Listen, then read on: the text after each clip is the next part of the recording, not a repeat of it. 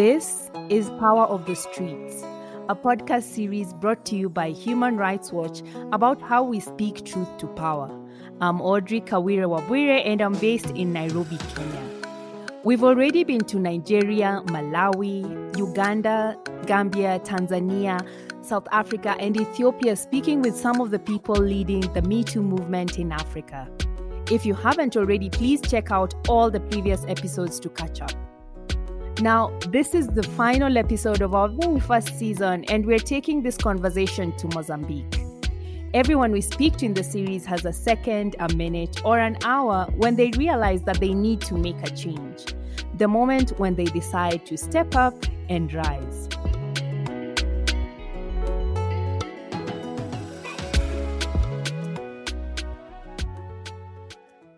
We are 52% of the population. How come the decision-making process, which are took by politicians, we are not took in consideration? We are not there influencing. That is Fatima Mimbire. She's a writer, human rights defender, and a political activist in Mozambique. She advocates for women's rights, and she believes that citizens should be more engaged in politics and everyday governance. We will die one day. I used to use an expression saying that we all are in this world pilgrimaging for the death, right? The end is to die, right? So just choose how do you want to die. So I choose to die defending ideal. I know that I will die. If they want to kill me, they can kill me. To start off, you're a human rights activist in Mozambique and you champion citizens' participation in politics and governance. What are you trying to change when you push for more people to take part in governance? Well, first of all, we need to recognize that the exercise of politic power relies to the citizens because they are the ones who choose the representatives or the ones who will lead the country. We have responsibilities to monitor, to contribute, to hold them accountable. And what we feel, particularly what I feel, is that we have people or citizens aware and responsive in terms of voting process. They recognize that this is a responsibility. But once the government or the elected people are sworn, they forget about the role they do have. They allow them to do whatever they want. They don't want to participate. They complain, but they don't contribute. And then the abuse of power, we just accept that. The poor are becoming more poor and the rich people are becoming richer. And why? Because they are part of political elite. So I decided to be a voice that inspires other voices, other people to come up and participate, to come up and vindicate, to come up and ask the government, hold the government accountable. And that is interesting because I'm a woman and people says from where she got this courage. And I used to say that I was emancipated from my home. Okay, my parents allowed us. Wait, Fatima. Wait. Wait, that is a very interesting point. So it's a very interesting point, Yeah, just let's really go back to the beginning. You're speaking really passionately about pushing for citizens to demand better from their government. And this is something, that you started in your childhood or even as a teenager. But was there a moment that, you decided, no, I'm going to speak up and I'm not going to take this anymore? Was there a particular time when you decided to be an activist? I worked 10 years in newsrooms as a journalist. The trigger point for me was while I understood that being journalist in Mozambique is not enough to influence the public debate, is not enough to fuel and challenge the government. In other countries, we see that happening, but in Mozambique don't, because the editorials are controlled. The gatekeepers are controlled people. And I remember my last episode as a journalist, and that was expensive for me. Was in a meeting in 2008. We were facing the start of this global economic crisis, and the cereal crisis also came in. In 2008, global food prices of rice, wheat, maize, and oil increased on the international markets. Since Mozambique imports over 60% of its cereal products, local demand was severely impacted and the prices of these cereals increased locally. As some markets started to close and not export their cereals for other countries. So we were invited for a press conference. They called us on Saturday to explain to the citizen that they are creating a strategy to produce cereals in the country. And I said, sorry, Mr. Minister, I do understand very well what you are saying. You are presenting us a very good plan, but this plan is not feasible for short term where we are facing a crisis and tomorrow we will not have rice and maize and so forth to give to our people. So what will you do? So we will need to wait for 3, 4, 5 years to have that products available for our people. And my colleagues, once we came out, started to ask, "Fatima, you are saying that these people from government they are useless." I said, yes, I'm telling that because we are facing these. We are hunger now because of them. They are not doing their work. Before I being journalist, I'm a citizen, and these measures will affect me in the first stage. So Fatima, you're very serious that you're going to use your voice to speak up as a citizen and push for more people to be involved in asking for change from the government. But as you started to mention, you're a woman speaking about politics and you're in the minority in a male dominated field. And you have said in the past that you receive threats for your work. So in this show, we are speaking about gender-based violence and how people are standing up against it on the continent, be it cyberbullying or verbal or physical. So could you tell me about some of the threats you received and how you responded against them, how you responded to them? That was exposed in WhatsApp messages that circulated saying that I'm a foreigner agent, like I'm not defending the interest of my country, but I'm defending the interest of the foreigners who are enemies of this country. Because the civil society organizations are financed by international institutions like embassies. So we are serving the interests of that embassies, which are not for the good of Mozambique. So saying that I'm not genuine in what I'm talking about, in what I'm revindicating. But I'm clear that this is not something that I agreed with them. There is a work that I do and I report to them because they are financing, but there are civic intervention that has nothing to do with the donors. It's about a Mozambican with its government. Okay, it's about me and my government. The second one were really direct threats in my Facebook account. But the one who really shocked me and is really a serious threat was once a member of a parliament, and I have to underline that that was a woman was commenting. We were discussing about the death of Afonso Gakama, the main opposition leader who died in I think 2 or 3 years ago, and we were discussing about him, the role he has, and so forth. And I said that he was a hero for some and a villain for others. And I was making that assessment, saying that some people recognize his role for democracy fight in this country.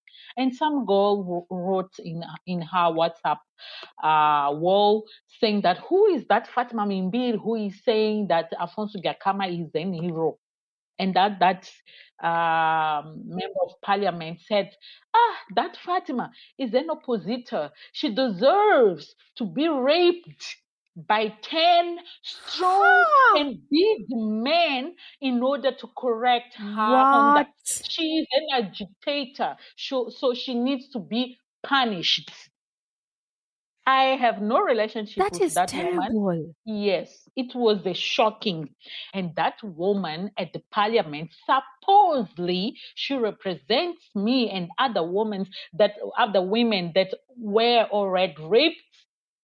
And she's saying that rape is a way to correct a deviated behavior.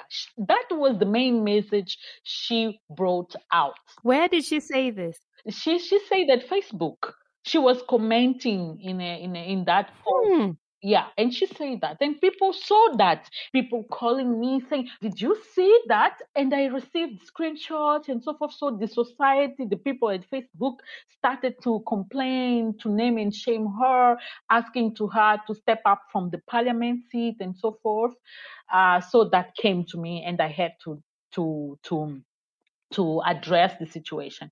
So in 2019, I was marching, and the main message was that stop sexual harassment, because this is the main reason of sexual violence, is the main kind of violence affecting women. And every day we see news saying that a woman held a woman was arrested, sexually violated, or a kid or a baby with just 1 year was violated. How come we do accept such a thing? And months after, my home was assaulted, and I had to run off from that for 3 months. Oh, what happened? They came into my home. They took my husband computer, because mine was with me.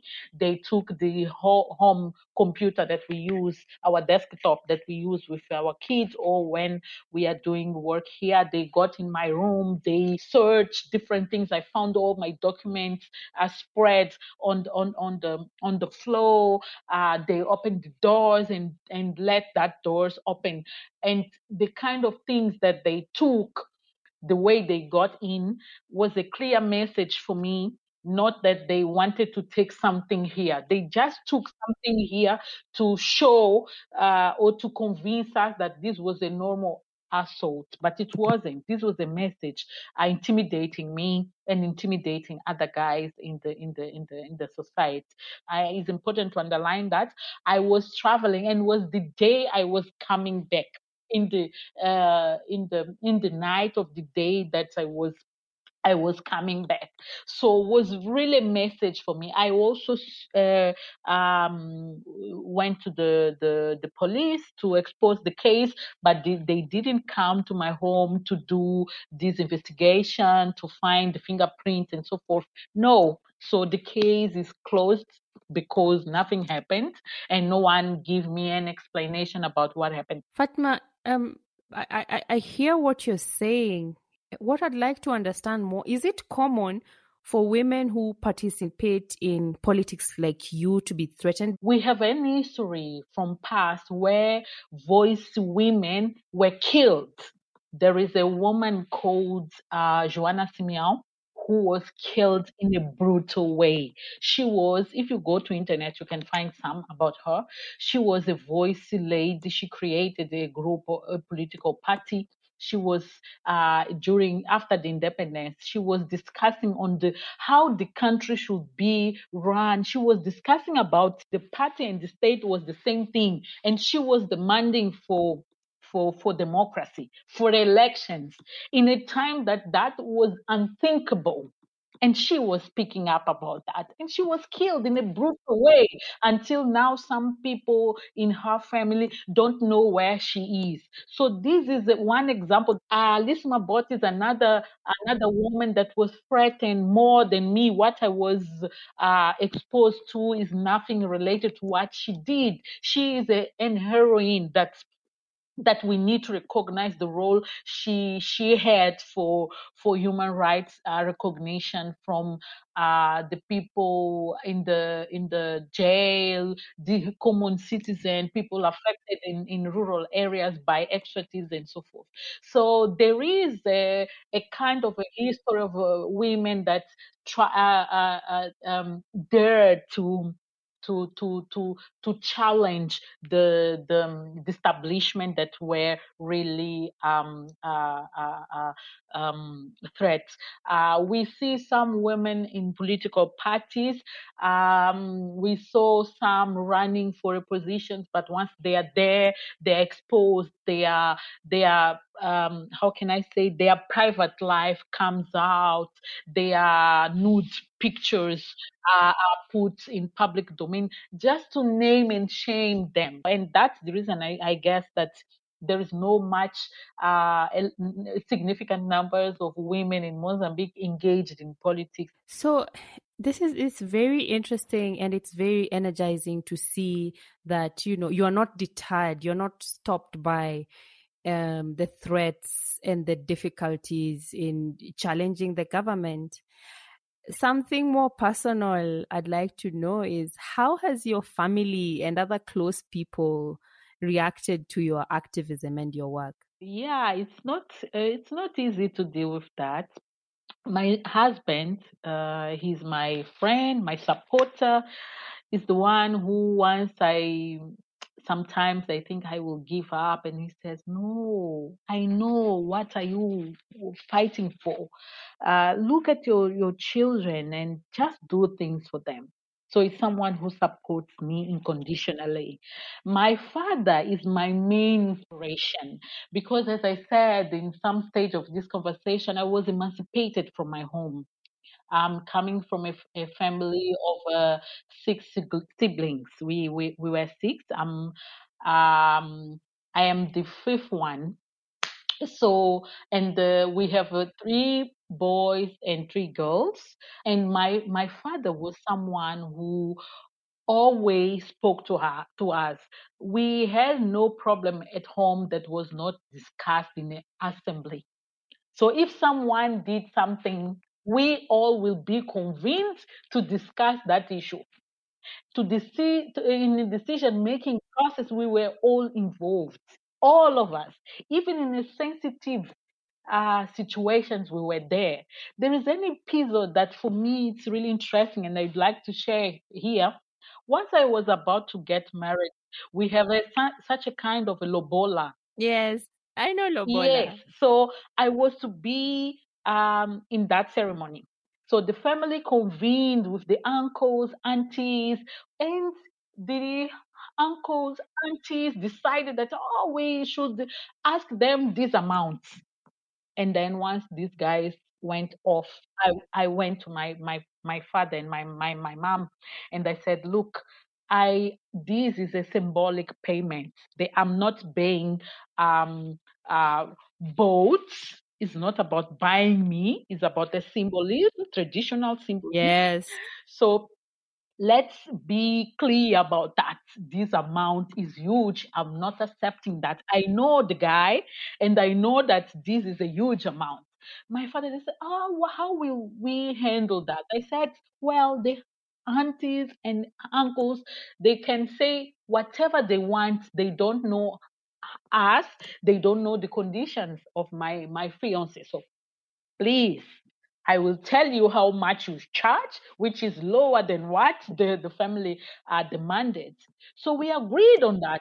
I had the word to say on that. My question is, how many women, how many girls are hurt from their families once is to take such a kind of decision that will affect their lives? And this gender-based violence, some cases has a base from that kind of situations, how the families deal with this way that this girl is getting married traditionally.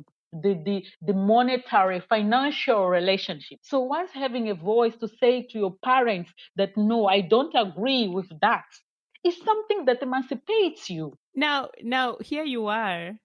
I know that you're inspiring many young women when they see you in Mozambique. They see you speaking up bravely, publicly, and you're very involved in politics and you're not afraid. But, like you said, it's difficult and it's scary. The violence you face, the cyberbullying, being your home being targeted, there are very many threats. What is your message to other women who either they want to start being more involved or they're already doing this work? What is your message to inspire them, to push them forward? Well, yeah, my main message is that we cannot be a part of the political debate of our country because even the gender-based violence has a cause in the policies that the country implements. So the kind of leaders or politicians we have that will push for better policies, for better measures to deal with gender-based violence is all related to politics. So it's not something that we can run away. So it's something that has everything to do with us that affects our life. So we need to understand that.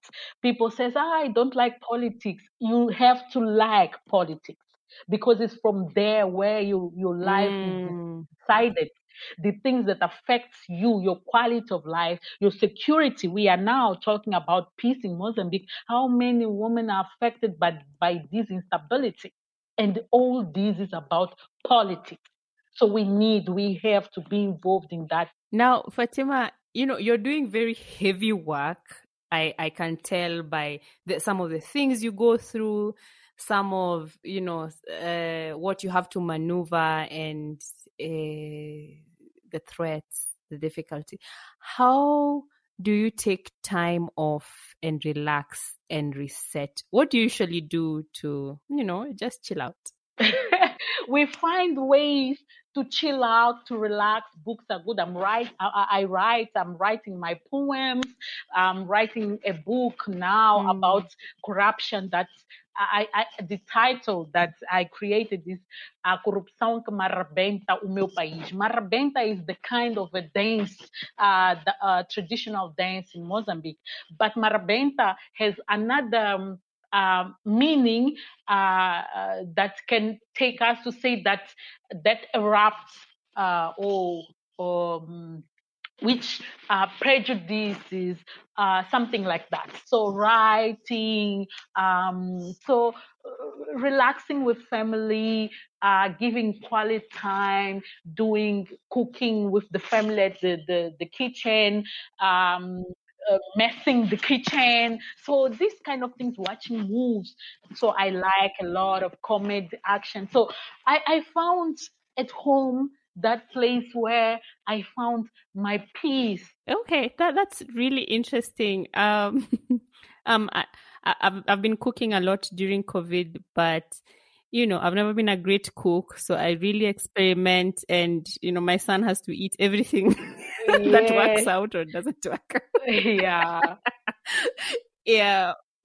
For someone who's listening right now, where can they find you, your Facebook, and follow your work right now?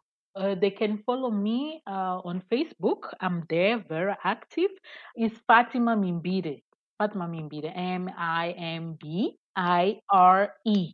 Mimbiri, Fatima Mimbiri. I'm there. I have a lot of friends. I have a lot of publications. And now, fortunately, Facebook does the translation to English so you can read what I used to write. So it's a discussion about politics. My YouTube channel is not ready yet. I'm working on it on YouTube. You can look for Opinião Feminino. I was there until June 2019.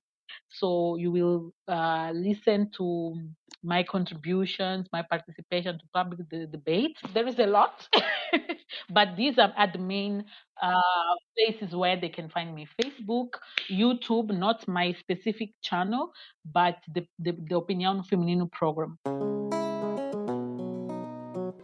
You've been listening to Power of the Streets, a podcast series brought to you by Human Rights Watch. I'm Audrey Kawire Wabwire. That's the end of our show.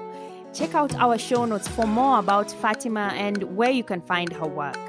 This is the end of the first season of Power of the Streets, where we focused on the Me Too movement in Africa. It's been such an honor and a great journey speaking to all these amazing African activists. Please share the series with a friend and rate the show wherever you listen. We'd love to hear your feedback. Tell us what you think using the hashtag #PowerOfTheStreets on social media, and share your thoughts with Fatima or any of the guests we had in this season, and you can tell us how you're speaking truth to power.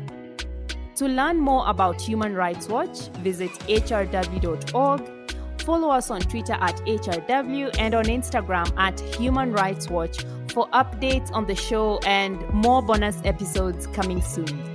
Our producer is Andy Siweme, and this is a Volume production.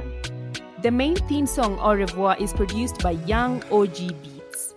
Till next time, thank you for listening.